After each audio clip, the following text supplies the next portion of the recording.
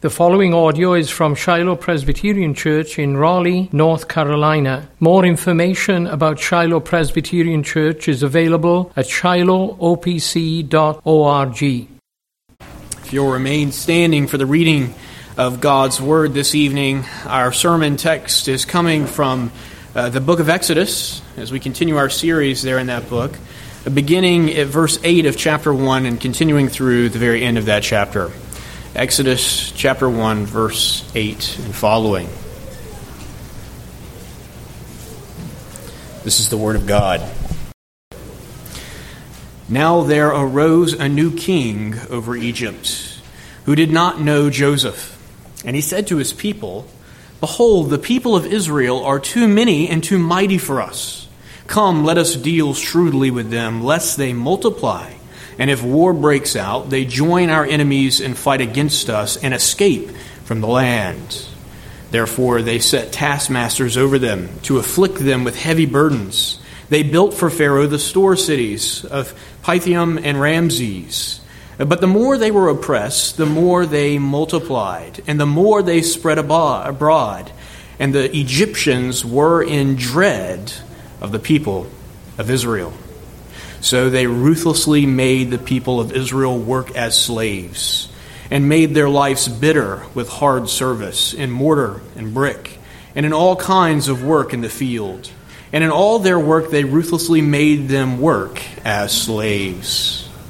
Then the king of Egypt said to the Hebrew midwives, one of whom's name was Shiphrah and the other Puah, "When you serve as midwives to the Hebrew women, and see them on the birth stool, if it is a son, you shall kill him. But if it is a daughter, she shall live." But the midwives feared God and did not do as the king of Egypt commanded, but they let the male children live. So the king of Egypt called the midwives and said to them, "Why have you done this and let the male children live?" The midwives said to Pharaoh, "Because the Hebrew women are not like the Egyptian women, for they are vigorous and give birth before the midwife comes to them." So God dealt well with the midwives, and the people multiplied and grew very strong. And because the midwives feared God, he gave them families. Then Pharaoh commanded all his people, "Every son that is born to the Hebrews you shall cast into the Nile, but you shall let every daughter live." So far, the reading of God's Word this evening. Let's go to the Lord in prayer and ask His help as we study this passage. Gracious Heavenly Father, we thank you, O Lord, that we can confess with the psalmist that as we come to your Word, indeed, it is our chief delight.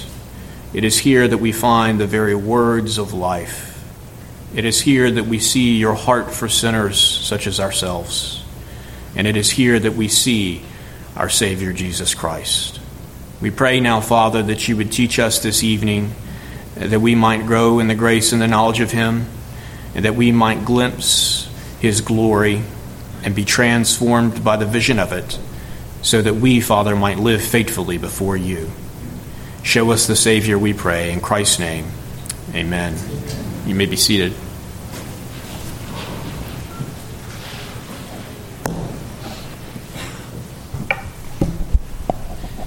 Well, I want to begin this evening by telling you a story. Don't get excited. It's a rather unpleasant story.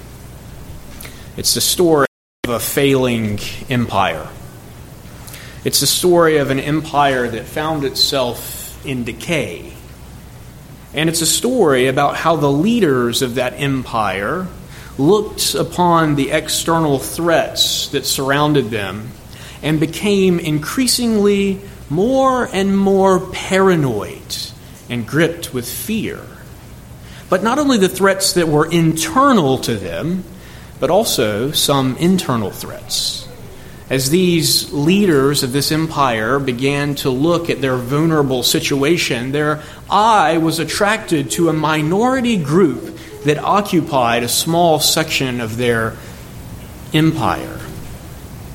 And they became more and more disturbed by the presence of these people, to the point where their fear led them to begin to oppress them.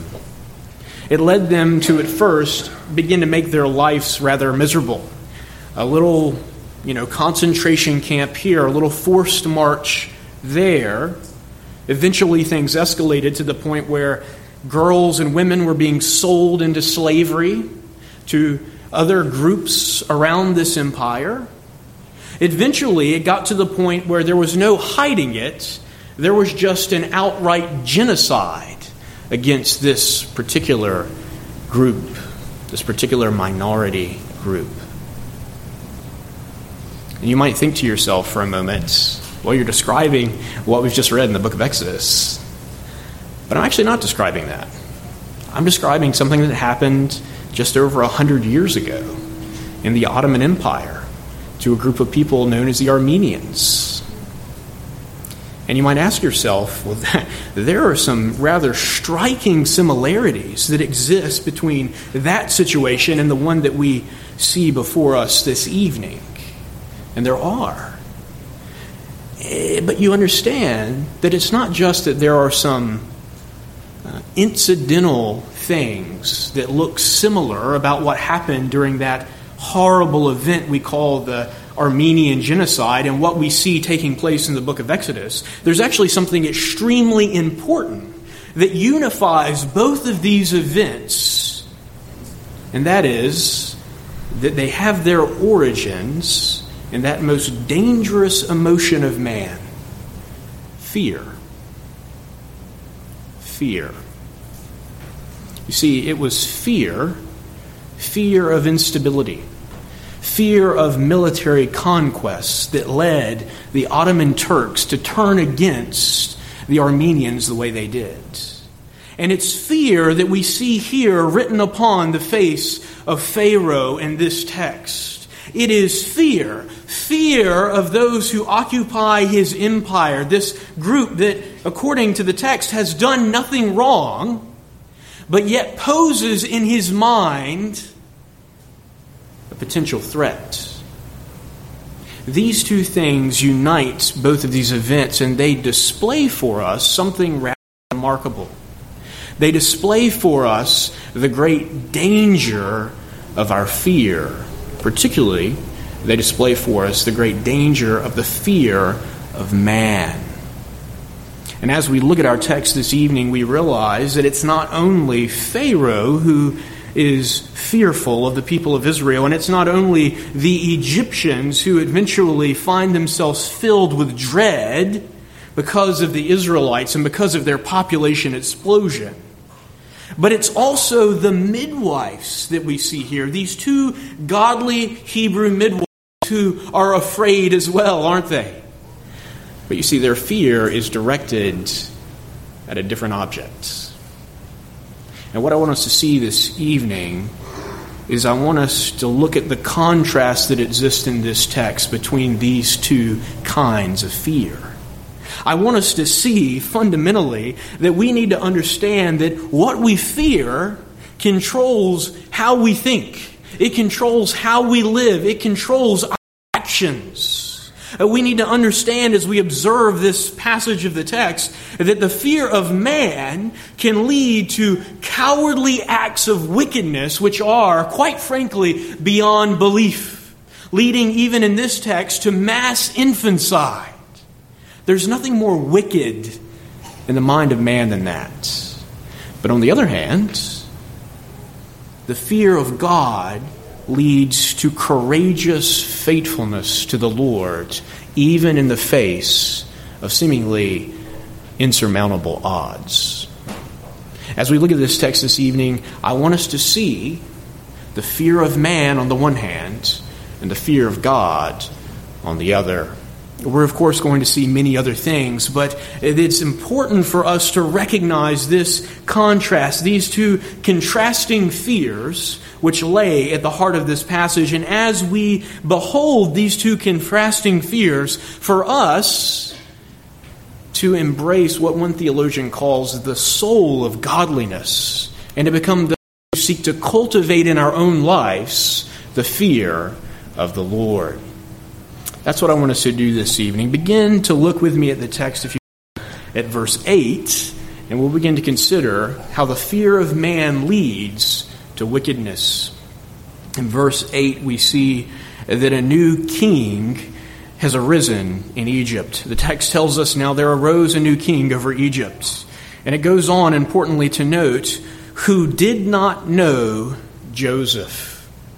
Now, this is a very short verse that is packed with a lot of contents. And it's a part of the text that commentators spill a lot of ink on, because there's a lot of discussion about what exactly is taking place here. Where is this new king coming from? There are really two possibilities here. Possibly, he's a king that has come up in the dynasty that was already in existence when Joseph and the Israelites came into Egypt. That's one possibility. I think that's unlikely, though.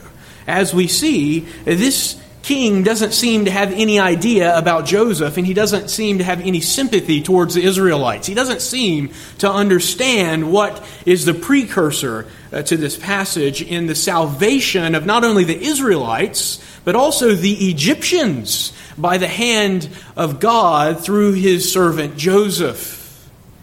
It's probably more likely then, in light of this verse, to suggest that this king is not only another king in this same dynasty, but this is another dynasty. That there's been some sort of regime change in Egypt at this time. And that accounts for the reality that this new king, he doesn't know Joseph. He doesn't remember the history that the Egyptians have with the Hebrews. He does not have any sympathy for the people of Israel. On the other hand, he has a great deal of animosity. And we see that as the text continues in verse 9. And he said to his people, behold, the people of Israel are too many and too mighty for us. Come, let us deal shrewdly with them, lest they multiply, and if war breaks out, they join our enemies and fight against us and escape from the land. And here we get an insight into the thinking of this new Pharaoh. We see that not only does he not have any sympathy for the people of Israel, he sees them as a threat. He sees them as a concerning reality of his inherited geopolitical situation. As he looks upon the people of Israel, he can see nothing good. All he can see is a vulnerability for his own nation. Again, he does not remember how this nation that he's now ruling in the past has been saved by this group of people. Now, that knowledge is faded, or perhaps he never had it, but either way, he sees them as a threat. And you see that he immediately sets about to inculcate this fear, this concern that he has in his people. He begins to stir up animosity immediately. Come, he says to his own people, let us deal shrewdly with them, lest they multiply. And he goes on to lay out his particular concerns there as the text continues. If war breaks out, they're going to join our enemies, and they're going to fight against us. Here we see what he has in mind. He thinks, well, hey, these are people who come from the north. These are people who come from an area which Egypt is constantly being invaded from in the ancient Near Eastern world. And he sees quite logically that perhaps there are some more people like that out there. And if they come to attack us, these Hebrews, they're just going to join in with this army. And they're going to bring about our defeat. And he says, interestingly at the end there, that not only might they bring about their defeat, but they also might escape. Now, it's interesting, we could look at that and we could think to ourselves, well, it seems like his problem would be solved if the people of Israel just weren't there anymore. So why is he concerned about them escaping? Again, this probably is related to his concern about his national security. He probably and rightly thinks that these are people who come from just north of him. And if they go back up there, they might establish their own kingdom. And they know very well the wealth and the riches of Egypt. So perhaps they'll come back and attack us. Or perhaps it's when they escape, they become a powerful kingdom which disrupts our trading. There could be any number of reasons why he's concerned about the people of Israel at this point escaping. Could even be that they've become such an important part of the empire, the nation, that they would cause an economic depression if they left. But whatever the case, he's concerned his concern is twofold. He's concerned that they might be a danger militarily, and he's concerned that they might escape. And he fans the flame of this concern in his own people. And in verse 11 we see the plan that he concocts. Verse 11 tells us, therefore they, meaning the Egyptians at the direction of Pharaoh, set taskmasters over them to afflict them with heavy burdens. The text continues to tell us that they set the Israelites to slave labor. And they begin to construct store cities here, it says to us. Again, this probably points to the reality that the Pharaoh is extremely nervous about his political situation. A store city, well, it's not obvious here, is a city that contains, most likely, in the ancient Near East, a garrison of soldiers, as well as all of their supplies for warfare.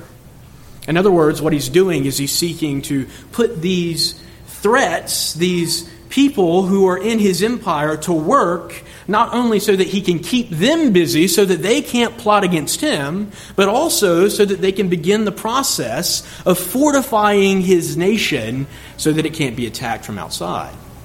Again, here we see the paranoia of Pharaoh.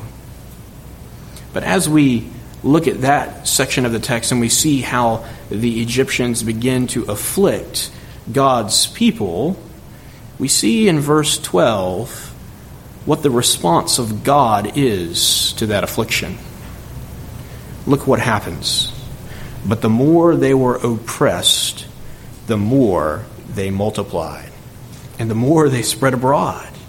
And the Egyptians were in dread of the people of Israel. There's a great irony here, isn't there? Pharaoh comes and he looks upon Israel and he sees the blessing which God has been bestowing upon them. We marked that last week in verse 7. As we read in verse 7, the people of Israel were fruitful and they increased greatly and they multiplied and they grew exceedingly strong so that the land was filled with them.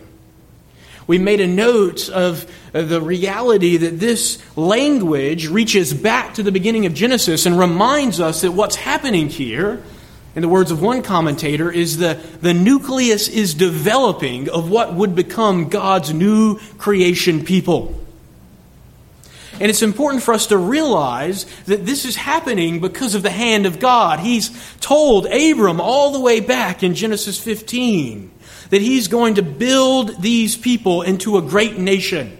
He's told Abram that in his people, all the nations of the earth are going to be blessed. He's been telling all the people of God from the very beginning of his covenant dealings with them that he is going to make them into a great nation. And here he is doing that. And in response to that, Pharaoh arises and tries to suppress God's blessing on his people. And as he does so, God responds. There's an irony here. The more the Egyptians suppress God's people, the more they grow, the more they expand, and the more afraid the Egyptians become of them. We see that there. They're gripped with fear. And you can imagine what this would feel like if you were trying to deal with a problem like this. And the more you try to get rid of these people, the more they multiplied, the more they spread around, the more of a threat they became. And we see that their plan is failing. So what do? This is the temptation of all governments throughout history, I believe, here. When their social program fails, they decide to do the rational thing and double down. So here in verse 13, they do just that. So they ruthlessly made the people of Israel work as slaves and made their lives bitter with hard service in mortar and brick and in all kinds of work in the fields. And in all their work, they ruthlessly made them work as slaves. We see the intensification of what is taking place earlier in these verses. We see now they have ramped up their oppression a notch, haven't they? Maybe several notches. They have placed heavier burdens upon them. They have sought to be crueler to them. They have sought to work them harder. And we're going to see, as we continue in the text, that this doesn't work either. It doesn't work either. But it's important for us to note at this point the trajectory of Pharaoh's thinking here. You note what he's doing here. He starts out concerned, no doubt, and as he continues to implement solutions to this problem of the Israelites' power and numbers in the land of Egypt, he gets more and more concerned.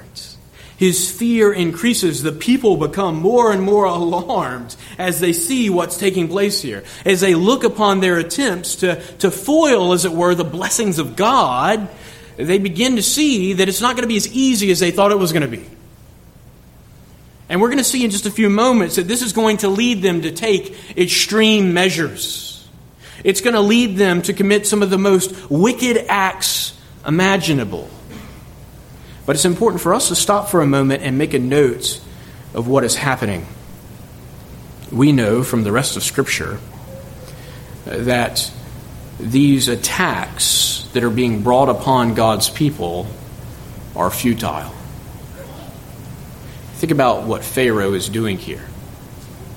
He is, in a sense, beginning to embody that tension that has existed since Genesis chapter 3 between the seed of the woman and the seed, the offspring of the serpent. He is seeking to snuff out the line of the covenant of grace, the line from which our Savior will come. But you notice that he is like a man. I want you to imagine this for a moment. He's like a man standing on railroad tracks, seeking to stop a freight train with his bare hands. You see what's happening here. The more the enemies of God's people seek to oppress them, the more God blesses them. The more intensely the persecution comes against the Israelites, the more God adds to their number, the more he expands them. And it's important for us to see tonight, friends, that this is not a one-off event in the history of God's people. This is a constant story. From the beginning of the covenant of grace until its completion, it will be the case that wherever the church of Jesus Christ faces persecution, wherever it faces attempts to snuff it out, God will work in such a way that the church will continue. His attempts are futile. And the reason for that is obvious, isn't it? But Paul tells us this, right? If God is for us, who can be against us? Pharaoh is going to learn that lesson throughout the book of Exodus. But he hasn't quite learned it yet. But we see it. We see the pattern beginning to develop. The earlier church fathers, particularly Tertullian, used to say that the seeds of the church, they grow in the blood of the martyrs. And we see that that's not something new to the New Testament. It's something that God loves to do. He loves to demonstrate his strength in the face of challenges to his people. And that ought to cause us to be encouraged this evening, friends, as we look at this text. But there's something else I want us to note about this text. This text represents something of the beginning of a spiral downward for Pharaoh and for the Egyptians. We've already noted some of that. This fear that they have, it's getting out of control. They're beginning to be consumed by their paranoia, particularly Pharaoh here. And we note that what began as fear is about, in the next text, or even now already, to develop into something else. What began as fear is developing into hate. This is an important thing for us to understand. This is something that is fairly universally recognized just from observing history. Fear often gives way to hatred, and hatred ultimately gives way to murder. That's where we're headed here. There's a reason why Christ connects these two things. If you hate your brother, what are you doing? You're committing murder.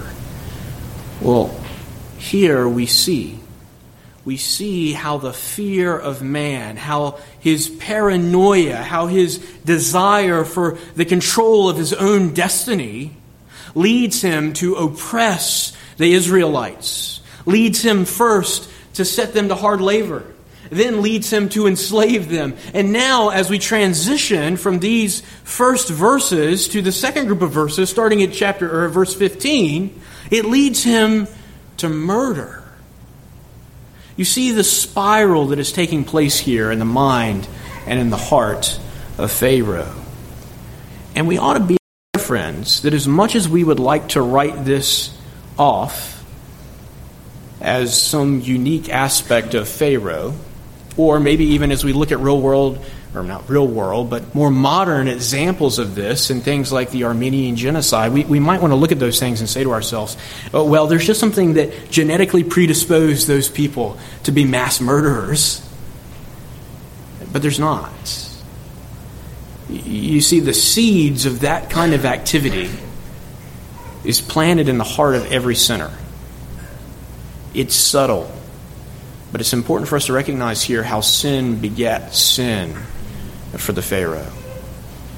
And it's important for us to see that in contrast to what we read, which follows. Look with me, if you will, at verse 15, and we'll begin to consider there not how the fear of man leads to wickedness, but how the fear of God leads to courageous faithfulness on the part of these two Hebrew midwives.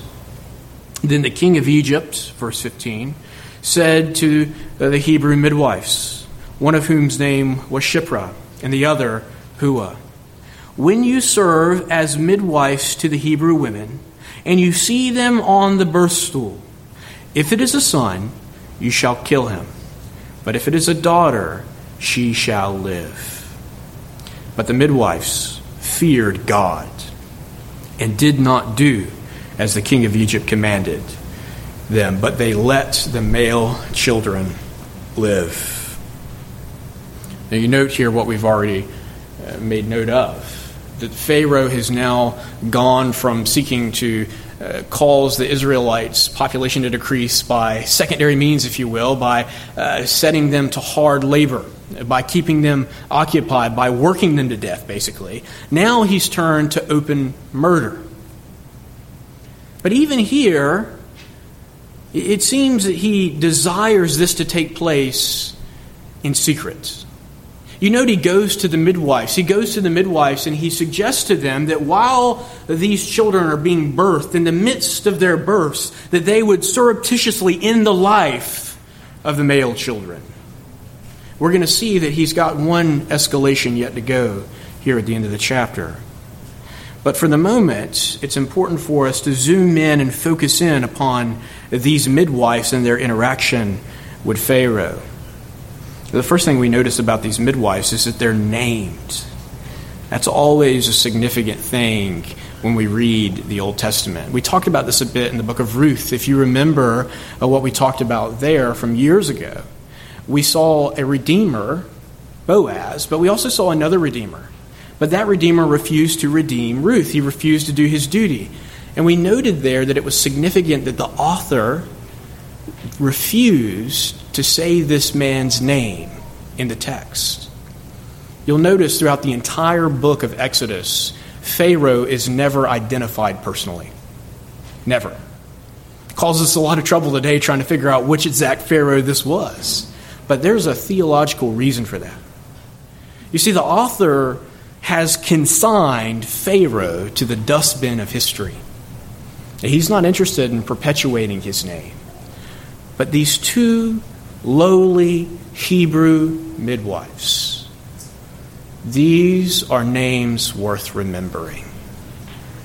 That's significant. Shiphrah and Puah. These two midwives, we learn, were approached by Pharaoh. Imagine this for a moment. You have these two slave midwives. You have these two women who occupy one of the lowest rungs of society.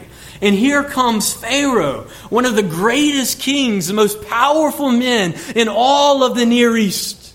And he comes and he stands before them and he tells them, when you see a male child born, kill him. But what do these two women do? Well, they don't quiver. They don't sit there in dread of Pharaoh. They don't look at this man, this great man with the power to banish them, with the power to kill them. They don't look at this man and say, well, of course, we'll do whatever he wants us to do. They don't do that. And they don't do that because they recognize that they serve a king greater than Pharaoh. They recognize that while Pharaoh, ironically, might be scared to death of his own slaves, he might be dreading in his heart the possibility that these people who are so weak, who are so suppressed, might rise up against him. In opposition to that, these two women, who have no power at all, they stand bold in the face of this man. And they do so because they fear the Lord God of Israel. They do so because they recognize that no matter who the king, no matter how great he might be, no matter how large his army, no matter how big his bank accounts, in comparison to the God of all the universe, he is a puny and pathetic despot. They fear God. And because they fear God, they don't follow through with what our confession identifies as an unlawful command. They realize that they owe allegiance first and foremost to the King of Heaven, not the King of Egypt. We see their fear of God here. And as we see their fear of God, it's important for us, brothers and sisters, to pause for a moment and make a note of what's happening. You see, the fear of God in these two Hebrew midwives is expelling from them the fear of man. And that's a principle that applies to us today just as much as it applied to them then. You see, friends, when someone fears God, they are not captive to the fear of men.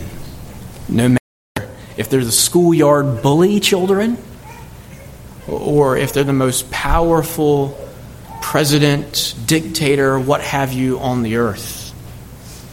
The fear of God drives away the fear of man.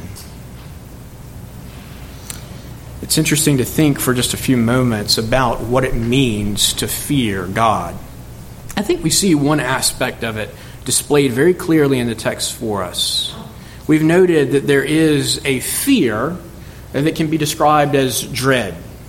We've seen that with the Egyptians. It's a different word there, but I think the concept is true enough. There is a fear that can be described as dread. And that fear is not just a fear that can be had inappropriately, as it were.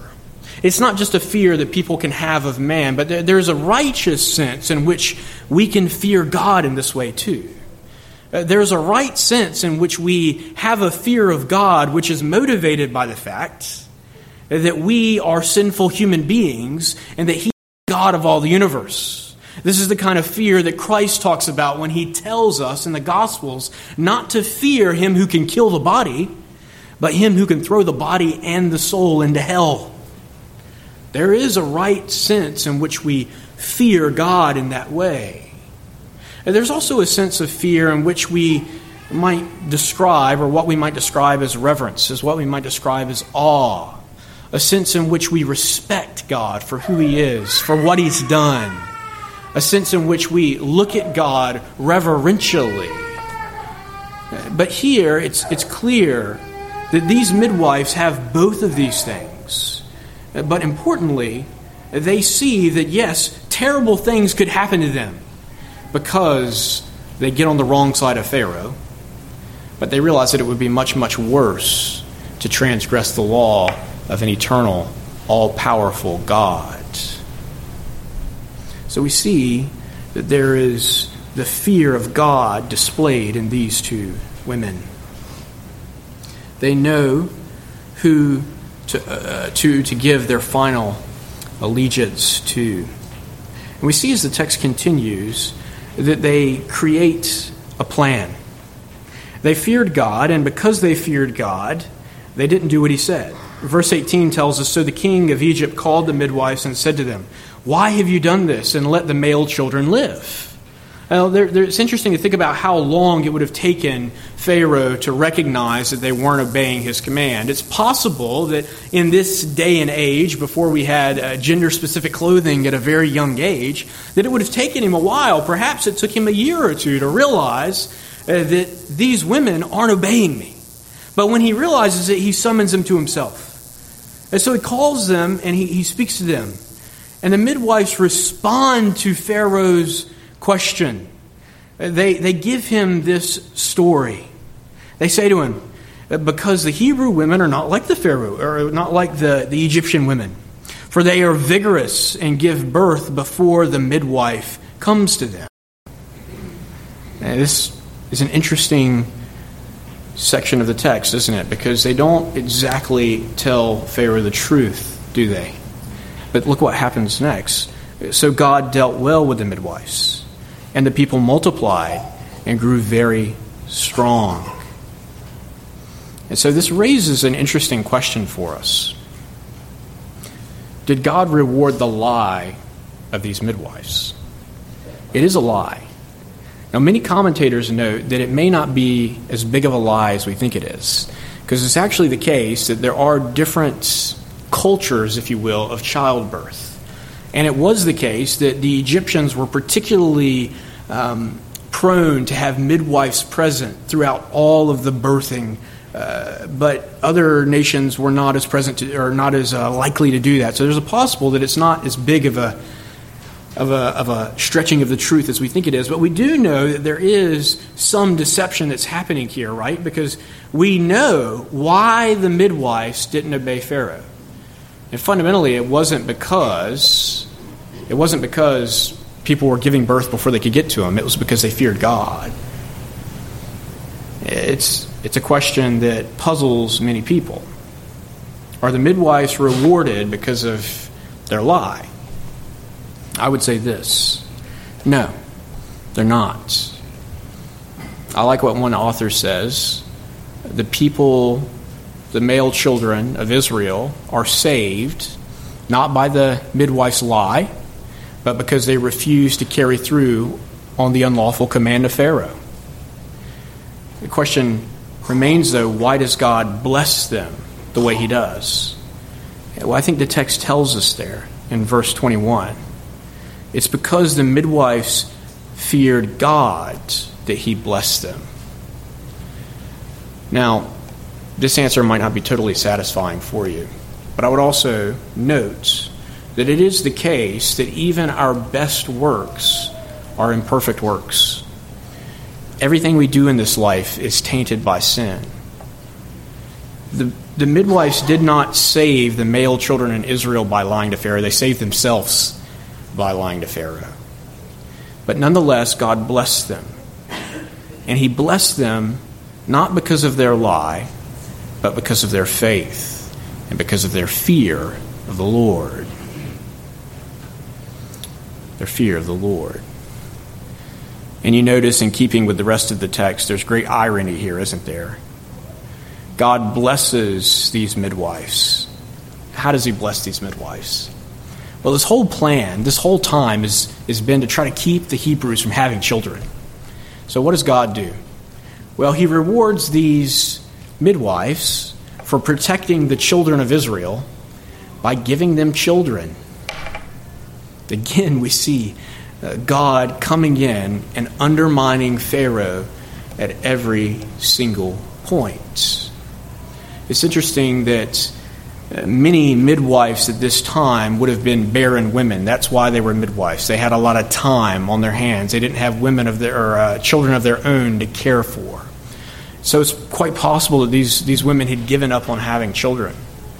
But the Lord blesses their faithfulness and their fear of God by providing them children and by continuing to extend his people, his kingdom, in its embryonic stage. And this is too much for Pharaoh, isn't it? Look at what he does in verse 22. Then Pharaoh commanded all his people, every son that is born to the Hebrews you shall cast into the Nile, but you shall let every daughter live. The spiral is complete at this point. We've reached the bottom. We've seen Pharaoh try to suppress the people of Israel with hard labor, with slavery, with ruthless slavery. We've seen him surreptitiously try to end the lives of the male children before they even get started. And now we just see him take the gloves off and do maybe what he's wanted to do the whole time and begin to drown the sons of Israel en masse in the Nile. You notice that it's no longer the Hebrew midwives he's asking to kill these children, it's his own people. This is an open thing. He's requesting that the Egyptians, upon seeing a small Hebrew son, would immediately kill him. This is the depths, friend, of depravity. And we've seen how he got here. We've seen how he got here. We've seen how his fear led to his hate, led to mass murder. It's a story that we've seen over and over again in human history, really. It's a story that should alarm us about the state of society, but it should also alarm us about the state of every human heart. Left to our own devices apart from the Lord, without his restraints, we would be like Pharaoh, allowing the sin that we have in our hearts to continue to be fanned until we were willing to commit atrocities such as this. But as we've noted throughout the passage, there is a lot of irony here.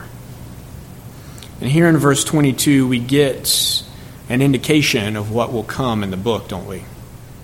Think about what Pharaoh's last-ditch effort here is. He's decided, well, the gloves are coming off. I am sick of the people of Israel. From now on, we're just going to drown them in the Nile. And you can almost imagine what's going through the mind of the Lord here. I can hear Psalm 2 being sung in the back of my mind. God sits in heaven and he laughs. Because think about what God is going to do in just a few chapters. God is going to drown Pharaoh. And he's going to drown his entire army. He's not casting helpless infants into a river. He's destroying an entire army by submerging them under a sea. God is not going to be mocked here. He's not going to be mocked. And we see, even as we begin chapter 2, the final and most ultimate, in a sense, response that God gives to this escalation of Pharaoh's evil. Because what's going to happen in the very next chapter? We're going to see the birth of Moses. We're going to see the arrival of the deliverer of Israel. We are going to see one appear who will bring Pharaoh to his knees. And after that, will wipe him and his kingdom, to an extent, off the map. Friends, God will not be mocked. And here we again are reminded that even in the wickedness that we see on display here on the part of Pharaoh, God is constructing, He is working, He is providentially ordering things in the background so that He might display His ultimate glory for His people in their deliverance and in their salvation.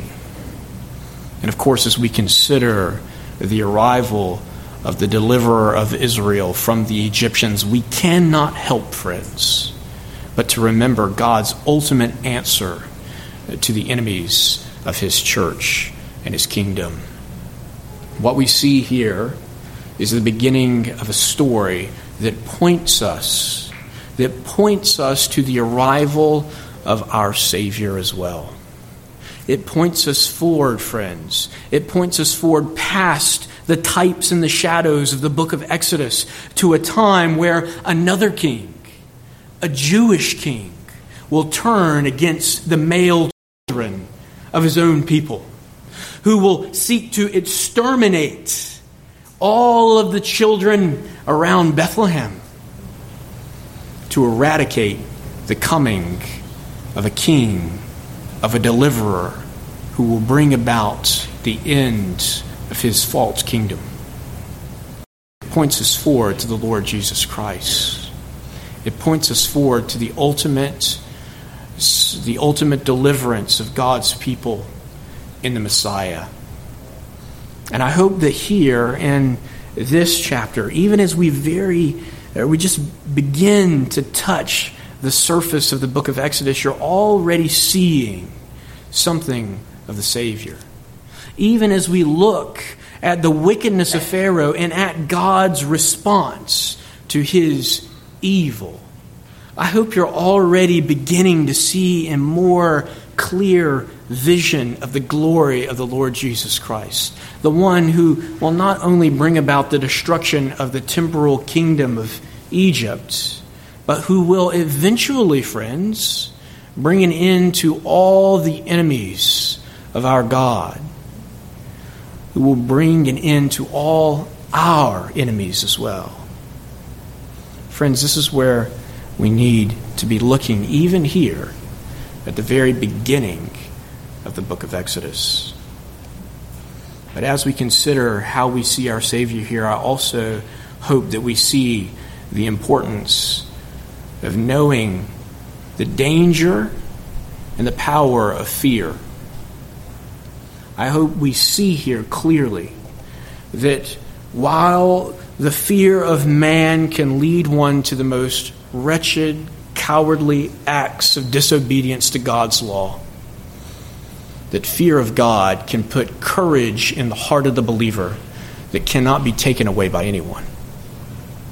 And friends, may it be true of every one of us here this evening that as we face the persecutions, perhaps the increasing persecutions of this world, that we will fear God and not man, and that we will stand firm in the truth of God's word, willing even to confront the most powerful forces of this world, never failing to trust that our God is able, and that if He is for us, who indeed can be against us? Amen.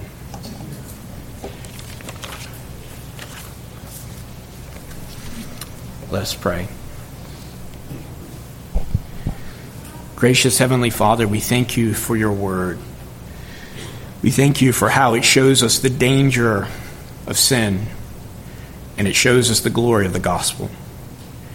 We pray, O Father, that You would fill our hearts with fear of You, that we would possess that soul of godliness in ourselves, that we would know what it means to have our priorities in this world controlled by the reality that You demand our allegiance above all other. Give us courage, we pray, to be faithful in this present evil age. We ask it in the name of our glorious Savior, Jesus Christ. Amen.